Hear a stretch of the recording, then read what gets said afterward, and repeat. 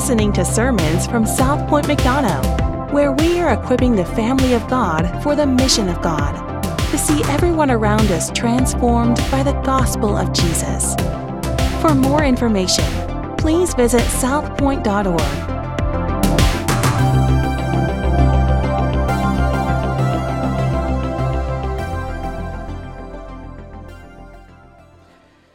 That's some pretty good theology from those kids. I feel like I could just send y'all out of here with a benediction. But I've got to earn my keep. So we're going to be in Luke chapter 12, looking at these first 12 verses. So hopefully you're already there. But here's the question I want to begin with this morning. How do you determine the worth of someone? How do you determine the worth of someone? Anybody, help me out. Character? Yeah, what else? Status. Someone told me this morning, they said good looks. Some of you are like, ooh, let me stick with character. Because God made them. There we go. What else? How else do you determine the worth of someone? Oftentimes, we determine the worth of someone based on how much money they make, success, status. I think about football players, right? And we often compare, I love watching football, and so we had the Super Bowl this past week. And so if you think about football players, though, oftentimes the conversation goes to, man, those guys are overpaid, right? And then you watch a game, and you're like, he's making that many millions of dollars, and he couldn't catch that ball? Man, what in the world? But can I tell you, the only thing that you can bring to that conversation is the observation that he missed the ball. Because it's not up to you to determine that player's worth. It's up to the owner. It's up to the GM. It's up to somebody else completely. It's up to the person who is willing to pay for that football player. I saw an advertisement. Somebody told me about an advertisement this past week looking for policemen here in Henry County. And the starting pay was significantly lower than what the average income is here in Henry County. And my thought is, man, go get a job doing something else. And that's why it's so difficult to find police. That's why people are quitting. I had somebody else, they said, man, all of my employees are going to other jobs because they're getting these signing bonuses. And they're getting $30,000 a year extra pay raises on top of what I can pay them here to do the same exact job. They're like, man, within 4 years, they're making what they would have made here in like 10 years. And so we can determine the worth of folks sometimes based on what they do, their performance, what they look like, how significant we think they are, right? We assign these numbers and maybe this status to different folks. Here's my second question this morning. Where do you go for significance? Skill? Yeah, what else? Intelligence. Other people. What else? Maybe you run to good looks. Maybe you run to status or success. What else? Obedience. Yeah. Social media. Ethics. Consider that for a moment, where you go for significance, or where you go maybe for safety, or for value, or to find your worth, or to find acceptance. If you look back at the past week, what would that week look like? Maybe you try to find that in your spouse, in your kids, with your boss. Here's what I want us to see this morning. This definition of the fear of man is going to be up on the screen. The fear of man is this. It's being afraid of or in awe of. It's being controlled by or needing someone more than God. Being afraid or in awe of, being controlled by, or needing someone more than God. I could go back and say, where do you find your significance? You could say, oh, it's only in God. It's because God created me, and that's the only place. And theologically, we can stay there, and hopefully that's true. But oftentimes, functionally, that theology doesn't really line up with what we believe, with what we say we believe, right? Because sometimes you're trying to turn right, or in my case, this past week, I was trying to turn left out of my kid's school, and I couldn't do it. And the people behind me were getting upset, right? And at that moment, what am I thinking? Man, my significance is in God. So whenever I turn left, I don't have to worry about the opinion of the people behind me. Is that what I was thinking? No. Like, I gotta get out of here. Because the people, I don't even know their names. I don't know. And part of me wants to put my truck in reverse and help me, That's just the sinful side. But no, in that moment, functionally, theologically, these two things are not lining up. Because I'm afraid I'm being controlled by the person behind me. You see, above every single one of our lives, there is a throne, and on that throne is the word Lord. There is someone or something that we worship. And when someone besides Jesus Christ is sitting on that throne, we are experiencing the fear of man. And that can change, that can vacillate from moment to moment, second to second, minute to minute, day to day, week to week. Functionally and theologically, we must figure out how to become aligned in how we live. We call this the process of sanctification. And I would define sanctification as this is not on the screen. It's the narrowing of the gap between the head and the heart. What I know to be true in my mind, theologically, and what I believe to be true, how I am acting and functioning. We want to narrow that gap to become more and more like Christ. What is the most important relationship in your life? Here are 10 questions, and we'll see this in the passage, but in verse number 1, Jesus uses this word, beware. He says, beware of the hypocrisy of the Pharisees, this leaven. And that word literally, beware, as you can imagine, it means to be aware. So here are 10 questions. I took some of these from a guy named Ed Welch, and he talked about the fear of man. And I want us to answer these just briefly. If you'll take a picture by the time they get to the end, that's fine. But I want to go through these 10 questions because maybe sometimes we're like, man, I don't fear man. I don't. And maybe some of y'all are like, man, that is where I live. My life is in fearing man, fearing the opinions of others. But here are 10 questions to help us. The first 5 are up here. Do you struggle with peer pressure? In older people, we call this people-pleasing. Older people being adults. Recently, this is what psychologists call codependency. Secondly, are you an overcommitted people-pleaser? If you watch television at all, commercials are designed to teach you, man, you need to please other people by what you wear, by the way you look, by what you drive, by what you do, by where you live, by how you live. Thirdly, has serving turned into sinning because you are unable to say no? Is self-esteem a critical concern for you? Man, I'm just so concerned and worried about what other people are going to look at me and say or do. What are they going to do with me? Are embarrassment or shyness common for you? Now, some of you are like, whoa, I didn't know embarrassment or shyness is a sin. I'm not saying it's a sin. Most of these things up here are not sins. But when we're constantly running there, what is the heart? What's the motivation behind that embarrassment?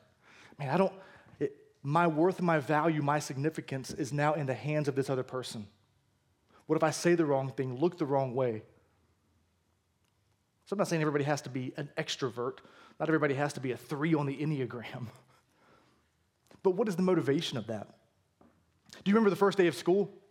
Anybody you remember going to the first day? I remember my first day of, we just moved back from Africa, and I was actually going to 10th grade at Elka.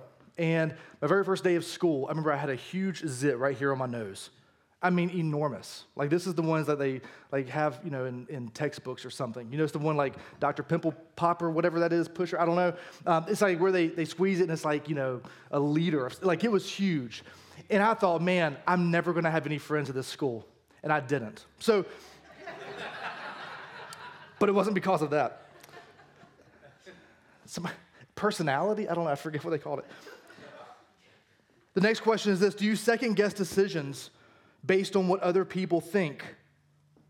The fear of man, fear in and of itself, is asking the question, what are you going to do with me? Putting yourself out there. By the way you look, by what you say, by what you do, what are you going to do with me? When I tell you, man, this is what I do for a living, what are you going to say about that? What are your preconceived notions of me? How is that going to affect the way you treat me? The next question: do other people often make you depressed, angry, or drive you crazy? And if they don't, let me know how. Because maybe people are too big of a deal. The next question: do you avoid people? Because maybe they're just emotionally too expensive. Somebody asked me this week, hey, how was this meeting that you had? I said, man, it was emotionally expensive. They said, okay. Like, I don't want to talk about that anymore. I was hoping you were just going to say fine. The ninth question: do you take too much responsibility for others? In other words, maybe you think that you're their savior. Lastly, are you committed to being nice, making peace, and avoiding conflict?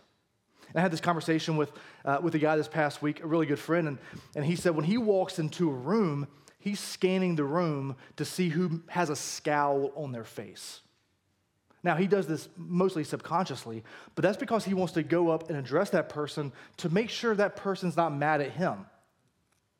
For me, I want to find somebody who's got a smile on their face because I assume that smile is for me. And so I want to find the happy people and say, hey, man, you're smiling. Can you smile at me too? Do I make you happy? And as soon as you don't, boom, I'm gone. Let me go find somebody else. This brother, they walk into a room and, is everybody okay with me? Are you okay with me? We constantly scan a room when you first walk in for safety, for security, for significance. So I ask these questions to say, man, are we consumed with, or is this even creeping into our lives? Psalm 119, repeat this after me, and then we'll open up and look at Luke chapter 12. This is our prayer this morning. Repeat this after me. Open my eyes that I might receive God's wonderful word for me. Amen. So Luke chapter 12, hopefully you have your Bible, you can go there with me. Luke chapter 12, he begins, and we're going to see how we can overcome the fear of man. There are 4 ways. The first way that we talk about here in these first 3 verses is that we can overcome the fear of man by living for Judgment Day. Notice what he says. In the meantime, when so many thousands of people had gathered together that they were trampling one another, he began to say this. Now, notice, I would think, man, a megachurch pastor? Nothing feeds the fear of man like people coming to hear you talk. So here, Jesus has got these thousands of people. So you would imagine if he would love this, he's going to turn to his disciples and begin speaking. His greatest concern is not for the fear of others, but it's to do what God the Father has told him to do. I imagine it says here that the crowds are so large that they're trampling one another. It's like a Black Friday sale at Walmart, right? This is like 4 a.m. and they've got 2 televisions on sale for $78 and you've got 4,000 people standing out. That's what it's like. So they begin trampling one another. This is pretty wild. Jesus is a really big deal. And notice what he does. He turns to his disciples first. He turns to his disciples. He's not worried about the crowds. He's like, I'm not worried about all y'all. He turns to his disciples. He says, beware of the leaven of the Pharisees, which is hypocrisy. Nothing is covered up that will not be revealed, or hidden that will not be known. Therefore, whatever you have said in the dark shall be heard in the light, and what you have whispered in private rooms shall be proclaimed on the housetops. So we see here this hypocrisy is compared to leaven. And we're going to talk about that in just a second, but hypocrisy is literally an actor who is changing masks. It is someone who is living a double life. This is the heart of the Pharisees' sin. The external man, the external actions do not match up with the internal reality of what's happening. And Jesus says here, this hypocrisy is like leaven in your heart. Now, if you're familiar with leaven, you know that one of these loaves right here had leaven in it when it was made yesterday. And I didn't make this, Kristen Avery did, so give her a high five. But one of them was made with leaven, and one of them was made without leaven. You see that? You can see the difference on the camera. Y'all can probably see that even. If you see this loaf here, this feels terrible. this one looks real nice. This one has probably tons of leaven in it, I guess. I don't know how much you need. That's why I asked Kristen to make it. I have no idea. But when you look at these two loaves, you can tell, man, this one looks really good, but the reason it looks so good is because it's full of leaven. And if I were to cut this open, which, I've got a giant knife right here, so we can. If we were to cut this open, we can even see that the inside is beautiful, and we can see the effects, hopefully, maybe. Aren't you supposed to turn it on its side? There you go. That's what they taught me in culinary school, not seminary. But if you look here at the inside of that loaf, you can see that it is, man, look at all those air pockets. It's beautiful. That's because leaven was there, and it made it puff up. It made it get huge. But notice here, we're like, man, that's beautiful. I love leaven. Man, I love hypocrisy. That's awesome. I like your analogy here. A+, let's pray for some more hypocrisy and go home. But notice what Jesus says. He says, a little leaven leavens what? The whole lump. It just took a little bit of yeast, a little bit of leaven to make that bread explode, as opposed to this, nothing in it, completely flat. Notice here we see yeast. It works slowly. It works silently. It works secretly. And eventually it fills all of who we are. And it makes us look completely different than the way we were created to be. This is the fear of man in our lives. We don't really notice that it's working, and then we turn around and we're like, man, that's all I'm living for, is to find my significance and worth in what other people say about me. I'm in awe of someone else. All I'm consumed with and concerned with is what my boss says, what my spouse says, what somebody that I've never even met says about me. And this is what we've become. And here's what's crazy. Jesus is talking here to the Pharisees, and this yeast, it spreads. This religious charade, it spreads throughout the church. And I was concerned even as I was reading this passage and studying these verses this week, and I thought, man, in our church, where is this religious hypocrisy spreading? Because I don't want this to be us. On the outside, man, we look good, and we look successful, and we look obedient, and we look religious.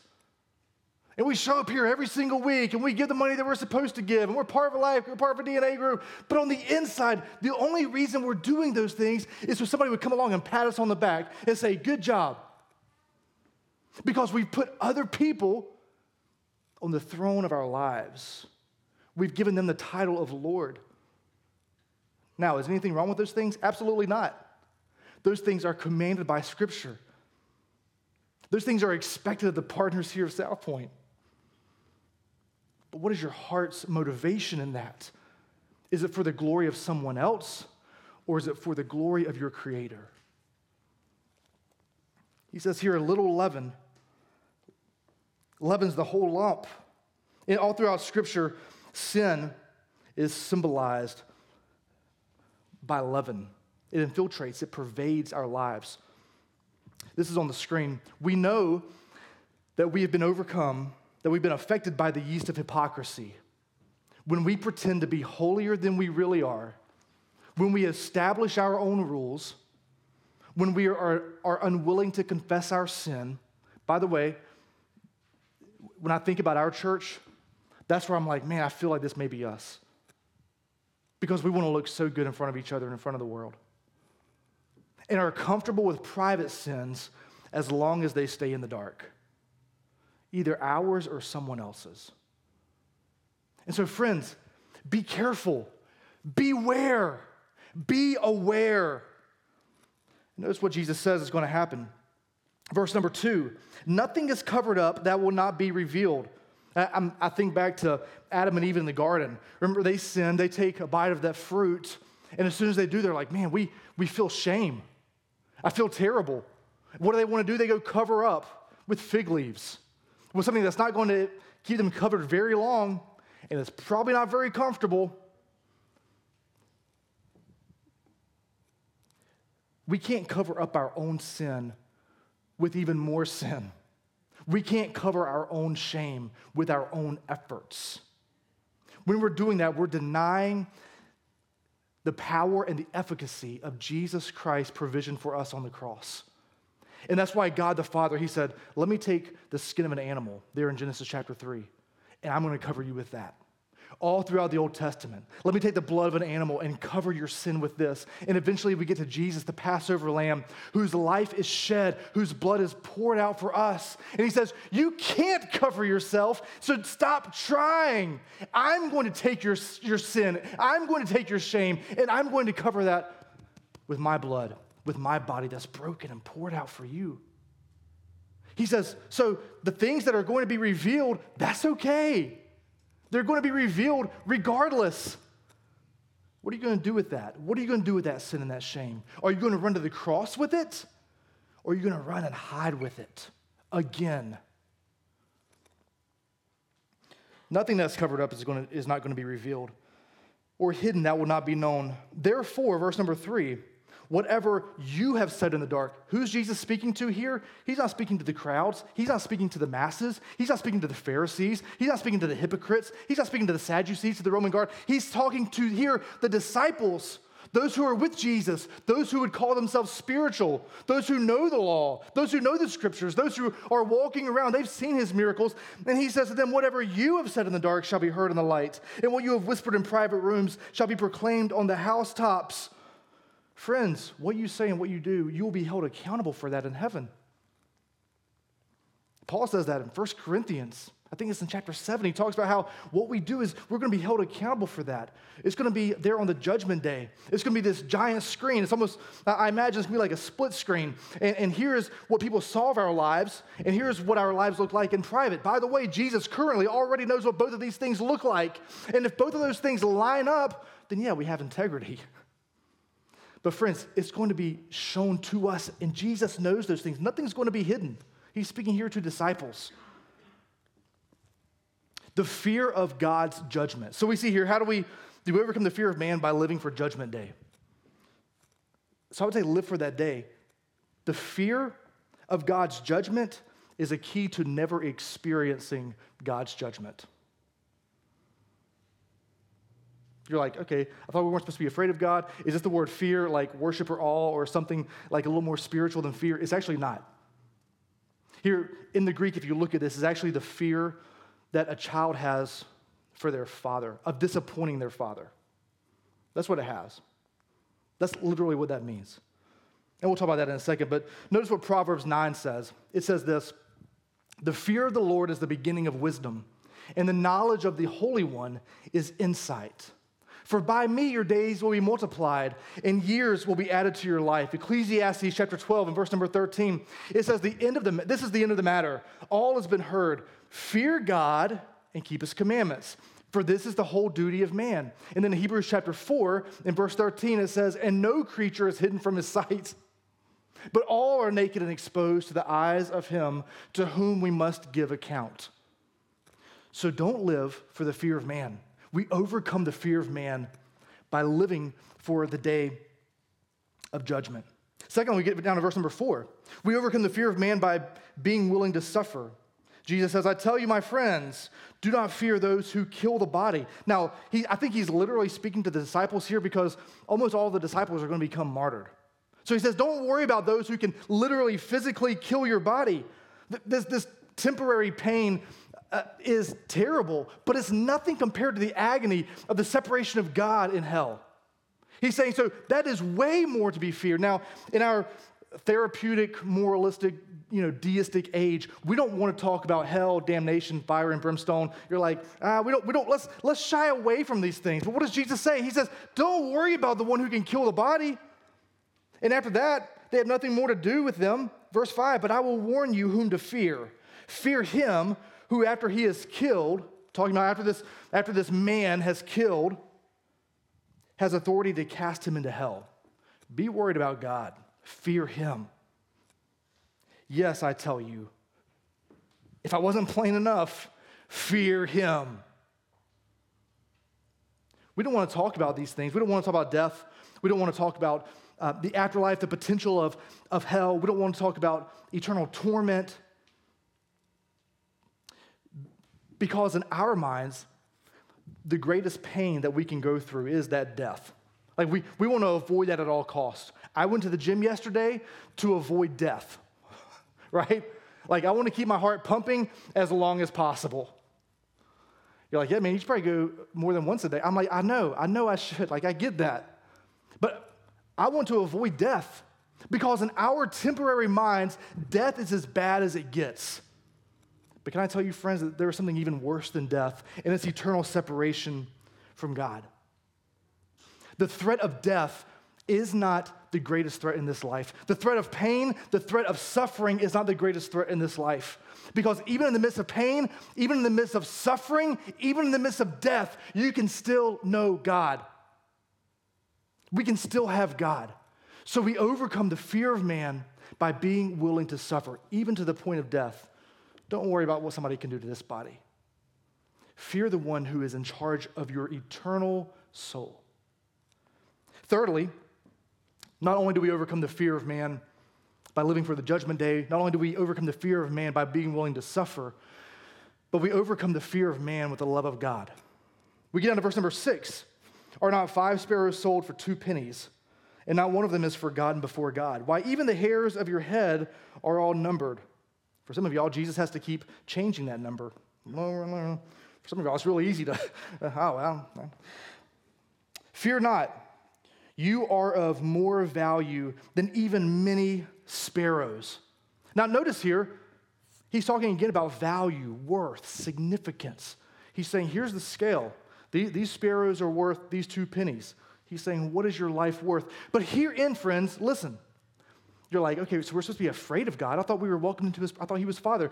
But herein lies the tension. Okay? Notice the tension that we have here, because at the end of verse number 5, he says, yes, I tell you, fear him. And then in verse number 7, he says, fear not. So what do we do with this tension here? What do we do with this fear that we're supposed to have? The exact same word that we see right here in verse number 7, we're supposed to fear in this way. But here's what I want us to see first and foremost.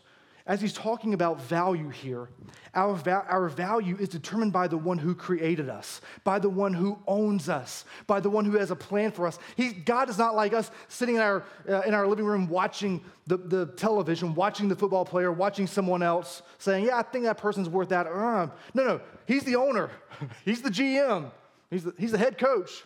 He's all that. He's saying, here is the worth that I've placed on you. And our worth, based on the scripture, is found in the Imago Dei. We are created in the image of God. There's nothing on earth that's as valuable as we are. We are created in his image. We've been given the very breath of God. And then when we rejected that, it cost God the Father his Son. That's how valuable he thinks of us. He says, yeah, you're worth way more than a few sparrows. I had to send my Son to die for you. That's how valuable you are in my sight. We can't look to other people to find a worth greater than that, a significance greater than that, a glory greater than that. We have to look to the cross. We have to look to the cross. That's where the fear of judgment and the fear of the love of God meet. Our significance and safety are most clearly seen at the cross. That's where all of our sin and shame was placed on Jesus Christ. He took it from us. He became sin for us. He was forsaken by the Father so that we could be accepted. You see, Jesus Christ was rejected so that we don't have to fear the judgment of God anymore. Jesus took the wrath of God on himself. So therefore he can say, fear not. Fear not. If we're looking forward to the judgment day, and we're scared. Man, I don't know what's going to happen. I've been looking for my significance in all these things. I hope something works out. I don't know. He says, no. I've placed a value on you, and I've declared you worthy because of the sacrifice of my Son. Do not fear. We were able to experience the love of God at the cross, and we're able to love God because of the cross. It is at the cross alone that we are fully known and fully loved. You're fully known and you're fully loved. I would say, our greatest fear. And this would be true for those people that we haven't even met, people sitting behind me in the car line. This would be true in our homes. Now, I experienced this. I want to tell my wife something, or I want to tell a brother or sister, somebody, I want to tell you something, but I'm like, man, if I'm fully known, you're going to be like, ugh, what are you going to do with me? You're not going to fully love me. On the other side, the only reason I assume that my wife fully loves me is because she doesn't fully know me. Right? We have to keep a little bit of this here to ourselves. But friends, at the cross, we are fully known by God in all of our sin. He knows all of our thoughts, all of our struggles, all of our temptations, all of the ways that we look at that woman, all of the ways that we spend time on our phone, all of the ways that we're materialistic, all of our wanderings, all of our faults, all of our failures, all of our missing the marks since we were a child until we die. We're fully known, and yet we're fully loved.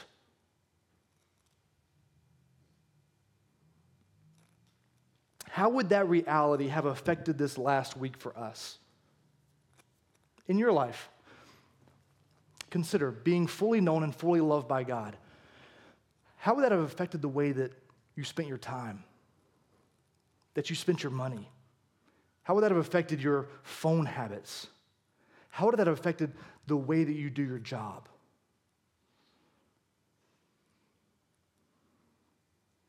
You are fully known and you are fully loved in Christ and in Him alone, nowhere else.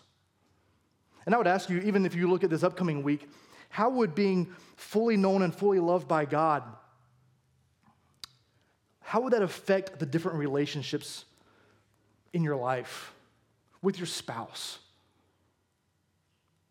How would that affect your relationship with your boss, knowing that you don't have to earn his favor and do a good job because he holds your significance in his hand, but your significance is found in Christ.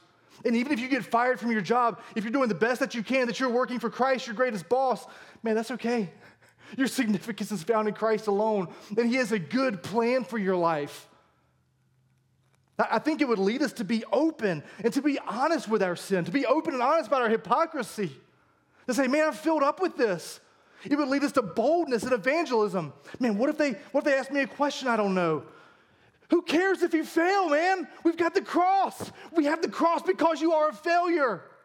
There's no reason to fear failure. You're already there. You're already a loser. You don't have all the answers.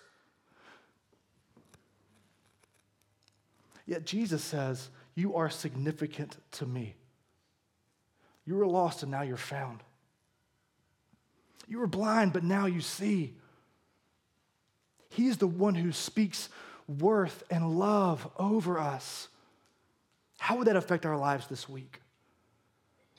How would that affect our homes? If we weren't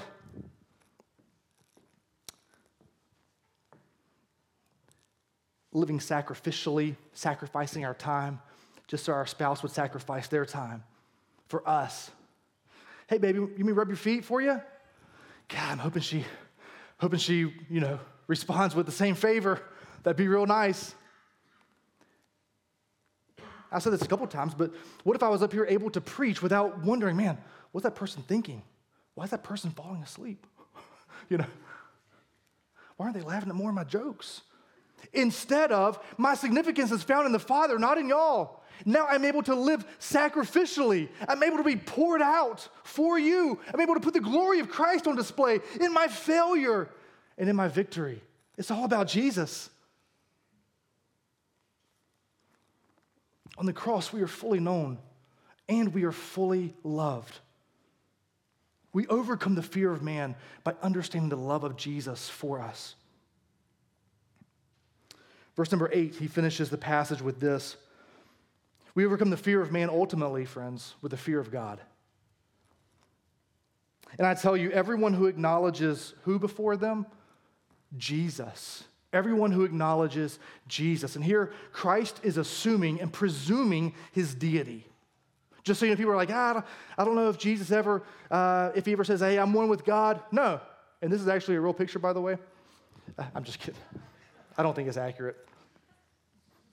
I saw some people snickering about it. I know, man, it's just, I don't know where else to get these pictures, okay? So I do the best I can. Please be happy with me. Jesus here presumes his deity. He says, if you must acknowledge me before men, and the Son of Man will acknowledge you before the Father. Jesus is saying, I'm standing right here. I'm the mediator between man and God. I am fully God and fully man. You must come through me. You must acknowledge me. That's it. I'm the only way. I'm the way, the truth, and the life. There's nobody else. No other way to get to heaven. Verse number 9. He says, but the one who denies me before men will be denied before the angels of God. A lot of churches teach that eventually all religions get to Jesus and we're just one of these many options. A lot of Christian churches, a lot of what we would call evangelical churches. Can I tell you this morning, friends, that Jesus is the only way to heaven? He's not one of the many options. Why should we fear a God who's going to love everyone conditionally anyway? He says here, I am the only way. Verse number 10, and everyone who speaks a word against the Son of Man will be forgiven. And this is a crazy verse. I'm out of time. I guess we can't cover it. Okay. Who speaks a word against the Son of Man will be forgiven. But the one who blasphemes against the Holy Spirit will not be forgiven. Here's what that literally means. It means someone, because we say, man, what's the unpardonable sin? What's the unforgivable sin? We don't know what that is. Here's what that means. The Holy Spirit reveals Jesus Christ to us. The Spirit declares the power and the work and the character and the nature of Jesus Christ. And if we are persistent to deny the Holy Spirit's claim of who Jesus Christ is, we cannot be forgiven. That's what he's talking about here. You go back to the beginning of chapter 11. Jesus is casting out demons. And what do the Pharisees come and do? Those hypocrites, they come and say, man, this power that Jesus has, it can't be by the power of God. It's got to be because of the power of Beelzebul. What are they denying? They're denying the authority and the deity of Jesus. So he's saying here, you can't do that. Don't deny the word of the Spirit, the work of the Spirit who says Jesus is who he says he is. Verse 11. And when they bring you before the synagogues and the rulers and the authorities, do not be anxious about how you should defend yourself or what you should say, for the Holy Spirit will teach you in that very hour what you ought to say. In other words, the Spirit is going to give us words to speak if we are brought before those who are going to accuse us in the days of our trial. And friends, I can look at the news and I can pontificate about when that might be. It might be sooner than later. I don't know. You can look at the news around the world and see that I feel like that day is coming a little more quickly than it was a year ago. We're one step closer to it. My kids are one step closer to it. Your grandkids are one step closer to it. But we see here the power of the Spirit is sufficient to give us words to speak. And I would say that's even true in the rest of our lives. We are able to speak the words that the Spirit would have us to speak when we are safe in Jesus, no matter what those words are. And so if you see sin in my life or in someone else's life, understand that you are safe in Jesus. Man, call that sin out in love for that brother, in being consumed with the power of the Spirit. Encourage your brother or your sister, your friend, your wife. Be an encouragement. Let the Spirit flow through you. Because it doesn't matter what they do with your words. Your significance is not found in how they respond to you. Your significance, your worth, your value is not found in what they say about that. It's found in Christ and Him alone. What a glorious, as I look at these last few verses right here, I think what a glorious moment when we are before the throne of God. And Jesus looks at us and He says, that one, she's mine. I confess her before you, the Father, and all the angels. Him, he's mine. I confess him before God, the Father, and all the angels. You are mine. What a beautiful picture we have here. This is our aim. This is our goal. We don't have to look forward to the day of judgment with fear when we understand that Jesus took our fear. He took it on him bodily, physically. He took the wrath of God on himself. He became sin for us. He knew no sin. He became our sin so that we could become his righteousness. He took our physical and spiritual death into the grave where he was buried for 3 days. And then he rose victorious. I think about the old hymn, because he lives, I can do what? Face tomorrow. Because he lives, all fear is what? It's gone. Because I know he holds the future. And life is worth living just because I know he lives. Jesus Christ is victorious. And so like we saw in verse number 7, he says, fear not. If you are in me, if your faith is in my finished work on the cross, if your faith and your trust is in my life, I am victorious. And right now I'm interceding for you. 1 Corinthians chapter 5. This will be up on the screen if you want to read it from there. But 1 Corinthians 5, it says this in verses 6 through 8. Your boasting is not good. Don't you know that a little leaven leavens the whole batch of dough? Well, yeah, we do. We see it right here. Clean out the old leaven so that you may be a new unleavened batch, as indeed you are. For Christ, our Passover lamb, has been sacrificed. Therefore, let us observe the feast, not with old leaven or with the leaven of malice and evil, but with the unleavened bread of sincerity and truth. We are both fully known and fully loved by Jesus Christ. He fully experienced our sin. We're fully known. He fully became our sin. We are fully known. He took that on himself. He paid the price so that we could be fully loved.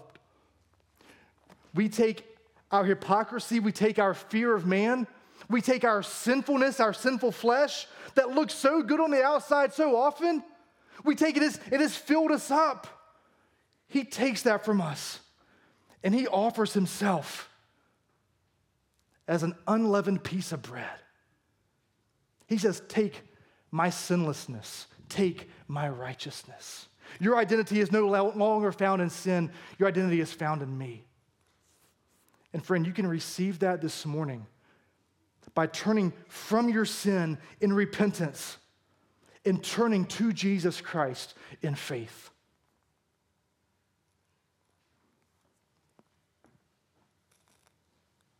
Anybody in here struggle with the fear of man? Yeah. Your significance, your worth, your value has been given to you by God, the Father. It's been confirmed in Jesus Christ in his death. Believe that, receive that, live in that, rejoice in that this morning. We remember that in this meal that's called communion. He says here, he talks about this feast. He's talking about communion. It's where we take bread. It represents the broken body of Jesus Christ. It had to be broken because we're sinners. He says, here's my body. Take, eat all of it. We're given the juice. We dip this bread in this juice to represent his blood, which is representative of his shed blood that covers us. So now when God looks at us, the Father, he does not see dirty, filthy Michael Powell or fill in your name. He doesn't say, man, I hope you can find your significance or your worth somewhere. He says, no, I'm placing this on you. Your worth, your value, your significance is in being mine. It's in being righteous. It's in being in Christ. So friends, we remember the sacrifice, the life, the death, the burial, the resurrection, the ascension of Jesus Christ, his mediation even right now for us. We repent yet again of our sin. You're like, man, how many times are we going to talk about confessing and repenting of sin and the fear? Man, again, we'll talk about it again. And guess what we're going to do next week if Judgment Day isn't here? We'll probably talk about it again. Me or somebody else, we'll talk about it again. Because we want to keep pursuing God. We want to keep pursuing in the midst of whatever is happening in life, the presence and the essence of God. We were able to access that because of the finished work of Jesus. So friends, repent of your sin. Remember what Christ has done and rejoice that we are his. Fear not. This is a family meal for all of those who are in Christ, who have declared, like these kids did this morning, that Jesus Christ is their only hope in life or in death. Their faith is in him. If your faith and your trust, you're just like, man, I can't go there. I haven't put my faith fully in him yet. then just hang out in your seat. If you're like, man, I want to take that first step of faith, Jesus Christ is the only way to heaven. The Spirit is drawing me to him. Man, this meal is for you. If you've been on this path for decades, you're like, man, yeah, I'm pursuing the glory of God, and in the midst of his glory shining on me, he's revealing sin in my life. Man, this meal is for you. Repent of that sin. Rejoice. Fear not. Family, you're invited to join me at this time of communion.